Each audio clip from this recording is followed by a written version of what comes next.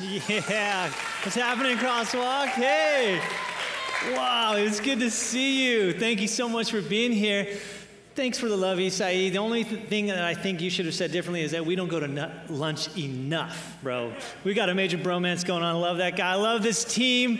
I love working here. I love worshiping with you all. It is amazing each and every week, and I'm so glad that we're back and we're able to continue worshiping together. So last Saturday, we started a new sermon series called Pause. And in this series, we're looking at the Sabbath, what it means for us today. What do we need to reimagine? What do we need to rediscover about the Sabbath truths? And as I was thinking back on last year, I was reflecting a lot on the amount of change that we all experienced. We all experienced an incredible amount of hardship, difficulties. We had challenges. I'm sure there were many highs. There were a lot of joys as well. But we have come through one of probably the most interesting, crazy years of our lifetime, and we're here, right? We've been able to make those changes and adapt.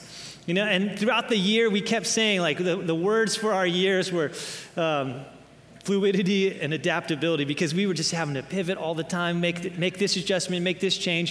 And so I was thinking about change in relation to our understanding and our experience of the Sabbath. As we think about what does the Sabbath mean for us today, maybe there are some things that we need to recognize need to change. Maybe there are some thoughts, some thinking patterns, some behavior patterns that could use a shift. So as we're here today and as we continue in the next several weeks, I want us to really lean into that, the possibility of something new, something fresh being discovered for us. Because I believe truly that the world needs the Sabbath today more than ever before. Right? I say that because in our society today, in the world today, information is everywhere, but transformation is scarce. Right? There are fewer and fewer people in the world today who are looking for more information about God, and more people who are desiring a deeper experience with God. People aren't in need of more information. People are in need of transformation. People are hungry for true connection, for authentic relationships, for transcendence. People are no longer just wanting to know what is true. They're wanting to know what is real. Right? Do you feel that? Is that a reality for you? So let me ask you this. What does the Sabbath look like in your life? How do you pause?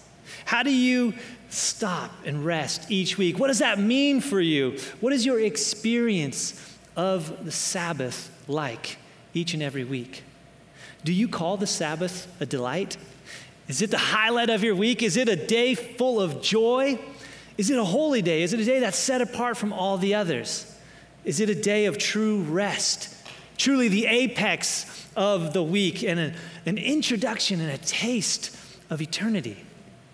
I hope so. I hope you're able to say yes to all those things, because when I look at what's happening in the world today, at the constant pressure, all the things around us, what I see is that there's more of a push towards consumerism, materialism, towards busyness, towards hurry, towards disconnection, and that means that there is less peace, less rest, less time for connection, less time for God.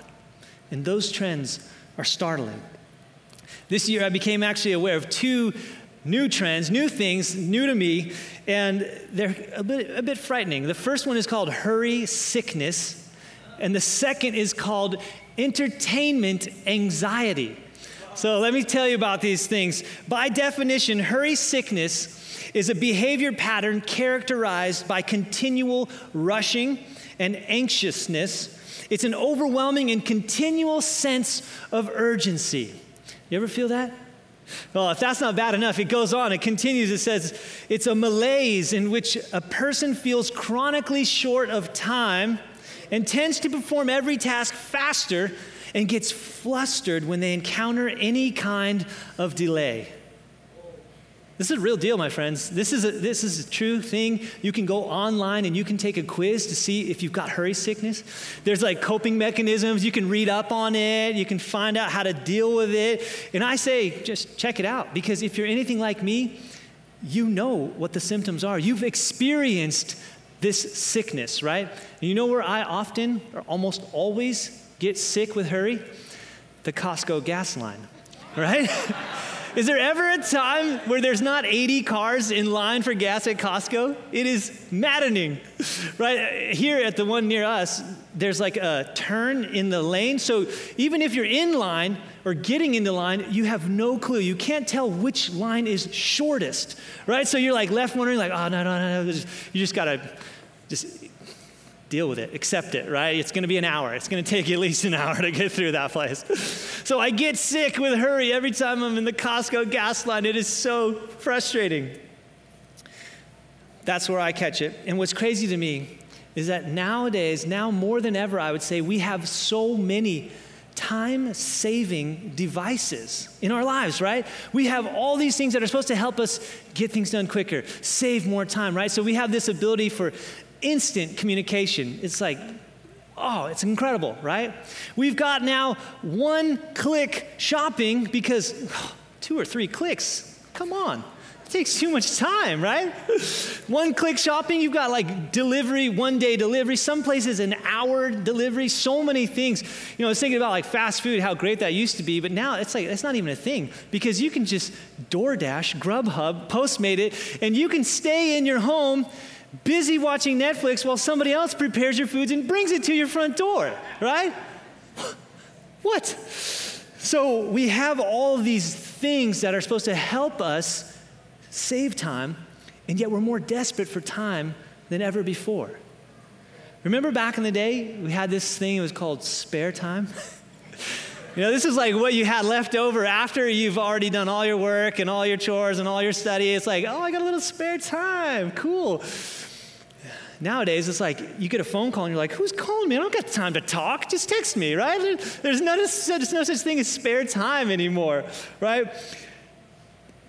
Years ago, there was a study done by USA Today, and this was a national survey where they found out that the vast majority of Americans said they felt busier this year than the last year, and they were busier the last year than the year before.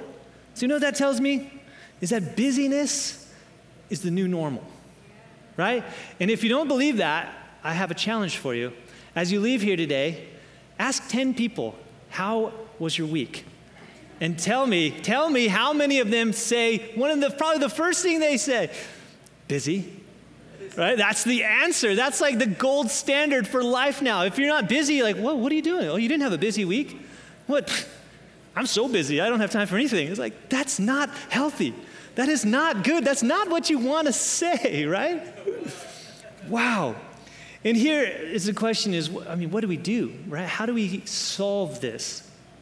I'll tell you, the solution is not more time, right? Because I guarantee if any one of us were given 10 more hours in a day or in a week even, I guarantee the first thing that we would do would be to fill those hours. Right? You would fill them because all of a sudden you've got the time to do that thing you needed to get done. Right? You got, finally I can work on this project. Oh, finally I can catch up on this show. Oh, 9 seasons? Yeah, I can get through that. Now, you have more time to read, to whatever. And so all of a sudden, the extra time that you have is full. You fill it, and once again, you find that you are maxed out and in need of more time. This is where this other thing, entertainment anxiety, comes into play. Because right now, in the society we live in, there's so much content. There's so much out there for us to consume, right? We've got so many great TV shows to watch and movies to see. We got, blogs to read, podcasts to listen to, books. All these things are great. And so entertainment anxiety comes at us when we are inevitably asked these questions. Have you watched this new? Have you seen this? Or have you had a chance to listen to this yet?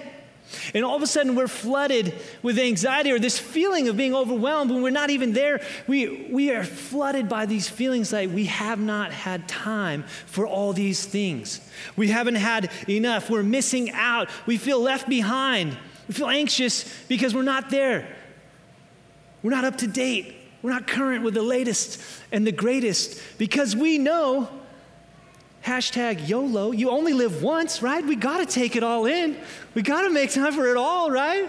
Because God forbid we would ever get FOMO, have the fear of missing out, right? Oh no, I can't miss out. I gotta be able to know, be in the know, and all this stuff. Well, how about this for a hashtag? I'm so overwhelmed I can hardly stand it. Or can I get a moment to breathe? Whew. Listen, here is a one-sentence sermon within a sermon. You cannot do it all. Right? You cannot do it all. We cannot do it all because we are humans. We are limited, right? We cannot do all things. We cannot see all things, read all things, listen to all things, be all things to all people because we are not God. We are human. We are limited. And to society today, culture today pushes for all that. It pushes us to think that we can transgress all limitations, not accept them. But we're human. And what we need to do is rather than speed up and cram more in, we need to slow down and we need to simplify. Right? We must find a rhythm that allows us to stop and to delight. And that's the beauty of the Sabbath, my friends. In the Sabbath word in Hebrew, Shabbat, it literally means to stop, to delight. That's the beauty built into the Sabbath. And the trouble with the busyness of our day, today's culture, today's time, is that it robs us of our ability to be present. Right? And I don't mean just present in this moment. I mean, it robs you of your ability to be present with God. It robs you of your ability to be present with one another. It robs you of your ability to be present to the beauty and the majesty, the wonder, the awe of life. And it robs us of our ability to be present with ourselves. Last week, we heard about how God put a pause into the weekly rhythm of life so that we could experience the beauty and the joy, the wonder of life with Him and with others. I love it how Pastor Tim, he said that Sabbath gives us this opportunity each week to see more fully what heaven will be like, to taste eternity. It's a palace in time. And in his book, The Sabbath, Rabbi Heschel, he says, the Sabbath is a day for the sake of life.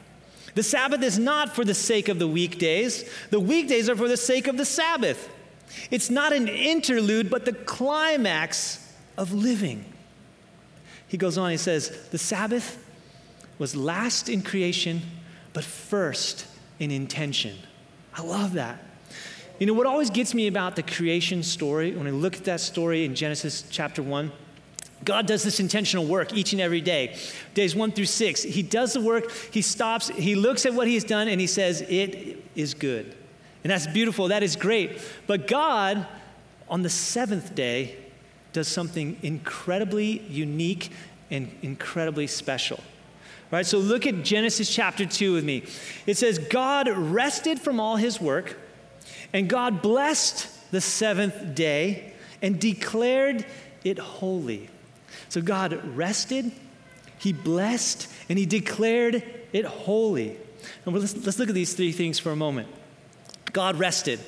Right? We all know God did not need to rest. God is all-powerful, almighty. He didn't need to rest. He didn't need to stop and pause. He wasn't tired. He didn't need a day to recuperate. But God did this for several reasons. I want to highlight two of them. God, he rested so that we could have a model of what rest looks like for our lives, for life on earth. God modeled that for humanity. Right? And the second thing I want to say is that God built this weekly rhythm into the DNA of creation. Work 6, rest 1. God built it into creation. And let me tell you, friends, if you try to fight that rhythm, it's going to be a losing battle, right? Philosopher H.H. Farmer, he says, if you go against the grain of the universe, you're going to get some splinters. I love it. Right? God established this rhythm in creation, in life, and if you try and go against that, you're going to come upon some hard times. Right? There is actually a time in history, recent history, the last few hundred years, where a society in France, this is during the French Revolution, they tried to change the 7-day work week into a 10-day work week. You ever heard of this? It's wild. So they thought that if by doing this they could increase productivity. You want to guess what happened? Disaster, right? Suicide rates skyrocketed, economy crashed, and productivity went down, not up. You cannot go against the grain, my friends. It just doesn't work. God knew what he was doing when he established this rhythm at creation. So God rested, and then God blessed. God blessed the seventh day. There are only two other things in the creation story that are blessed. Those things are animals and humans. All right, so is it interesting to anybody that these two things that were blessed have the ability to procreate? They have a life-giving capacity.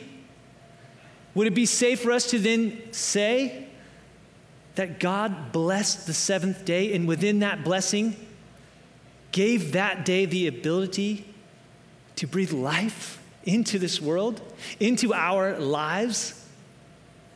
In his book, The Ruthless Elimination of Hurry, pastor and Jesus follower John Mark Comer, he talks about research that he did on some of the happiest people on earth. And spoiler alert, it's you and me. It's Seventh-day Adventists, right? So he looks at the Seventh-day Adventists throughout the world, and he sees that as they keep the Sabbath, that Adventists live 10 years longer than the average American, right? So he's amazed by this. He says, I did the math, and if I Sabbath once every 7 days, it adds up to, wait for it, 10 years over a lifetime. Almost exactly. Let's give it up for Sabbath keepers, right? Wow, right? Amazing. So then he goes, from now on, I'm Sabbathing 3 days a week. Let's do it. So God blessed the seventh day. And within that blessing, he enabled it to have life-giving qualities. The Sabbath is a gift given by God that fills our lives, fills our souls with life, with abundance. As we enter into that weekly rest and blessing, we find that we not only live longer, but we live better. So then it says, the scriptures say, God declared the Sabbath day holy. God declared it holy. Now, I'd say we are pretty accustomed to thinking about something, some person, maybe even some place being holy. But this idea, this concept of a holiness in time is kind of foreign. Maybe not so much for us, but certainly for the ancient Near East, the idea that there was a holiness in time was absolutely foreign to them, because they believed that their gods were found in the world of space, not time. So that meant for them that they had to go to a holy place, a holy mountain, a shrine, a temple, somewhere holy where they could encounter the divine. But here comes this group of people who believe in the one true God, in the God of all creation, and they begin to say that their God can be found not in a place. You don't have to take a pilgrimage somewhere to encounter God. But each and every week, there is a holiness in time where you can step into it and taste eternity, experience the divine. The Sabbath was made for man, not man for the Sabbath. I love that line from Jesus. Now, because of our humanity, because of our mortality, we have certain tendencies, right? One of those is forgetfulness. Right? So God, at the very beginning, it says he rested, he blessed, He declared the Sabbath day holy at the start of creation. But if we fast forward a couple thousand years, we come to the story of the Exodus, right? We find that Moses is leading the Israelites out of slavery, out of Egypt, and God is inviting the people to step into a new reality. They're in the wilderness. They're at Mount Sinai. They're set to become this holy nation, this blessing to all others that God had intended them to be. But first, they need a manifesto, right? They need some structure. They need some guidelines. They need an outline for how to live in this new reality. So God, he lays it out, the 10 Commandments, the Big 10. And one of those 10 is significantly longer than all the others. In fact, if you were to put them in a pie chart, this one commandment would take up 30% of the pie chart. And you know which one that is? The fourth. And it begins with this one important word, remember. Remember the Sabbath day and keep it holy. 6 days you should labor and do all of your work. But the seventh day is a Sabbath to the Lord your God. So they're told to remember. Now, do you think that's because God knew they would forget? Do you think that's because God knew that life would get hectic, life would get crazy, and it would take intentionality to remember, to pause? What if we were called to remember the Sabbath day because it is our opportunity to experience joy and delight? What if this is a call to remember to be present with God, with one another, present to the beauty all around us, present with ourselves? The command goes on and says, for in 6 days the Lord God, he made the heavens and the earth, the sea and all that is in them, but he rested on the seventh day. So the command ties them back to creation. This command is a reminder of the rhythm of life that God instituted at creation for all people, for all time. You know, if you recall, this generation of Israelites, they had just come out of Egypt. They'd been enslaved for over 400 years. So the tendency to maybe forget some of these important truths that were established at creation was pretty high. I sometimes can't recall what happened last week, right? 400 years in slavery. So God, in essence, is reestablishing the Sabbath. He's reinstituting it in the lives of his people, and they begin to practice it. They begin to keep it as they journey through the wilderness. And we all know the story. It took them a long time, 40 years of wandering in the wilderness. And something that we often overlook, or I often overlook, is that the 10 Commandments are not only given in Exodus, they're given again in Deuteronomy. They're given again when the Israelites are on the banks of the Jordan River. They are set to enter into the promised land.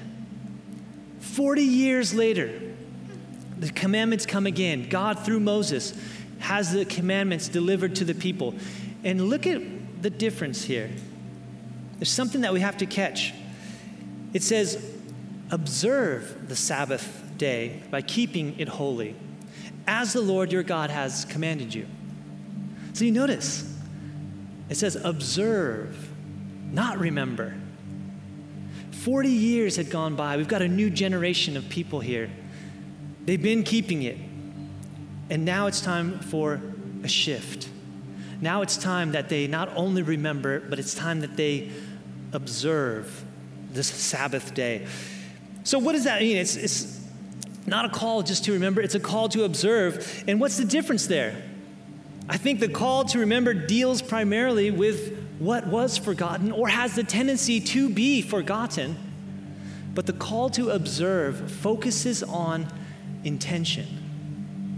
Right? We have several days in our calendar year that we are really intentional about.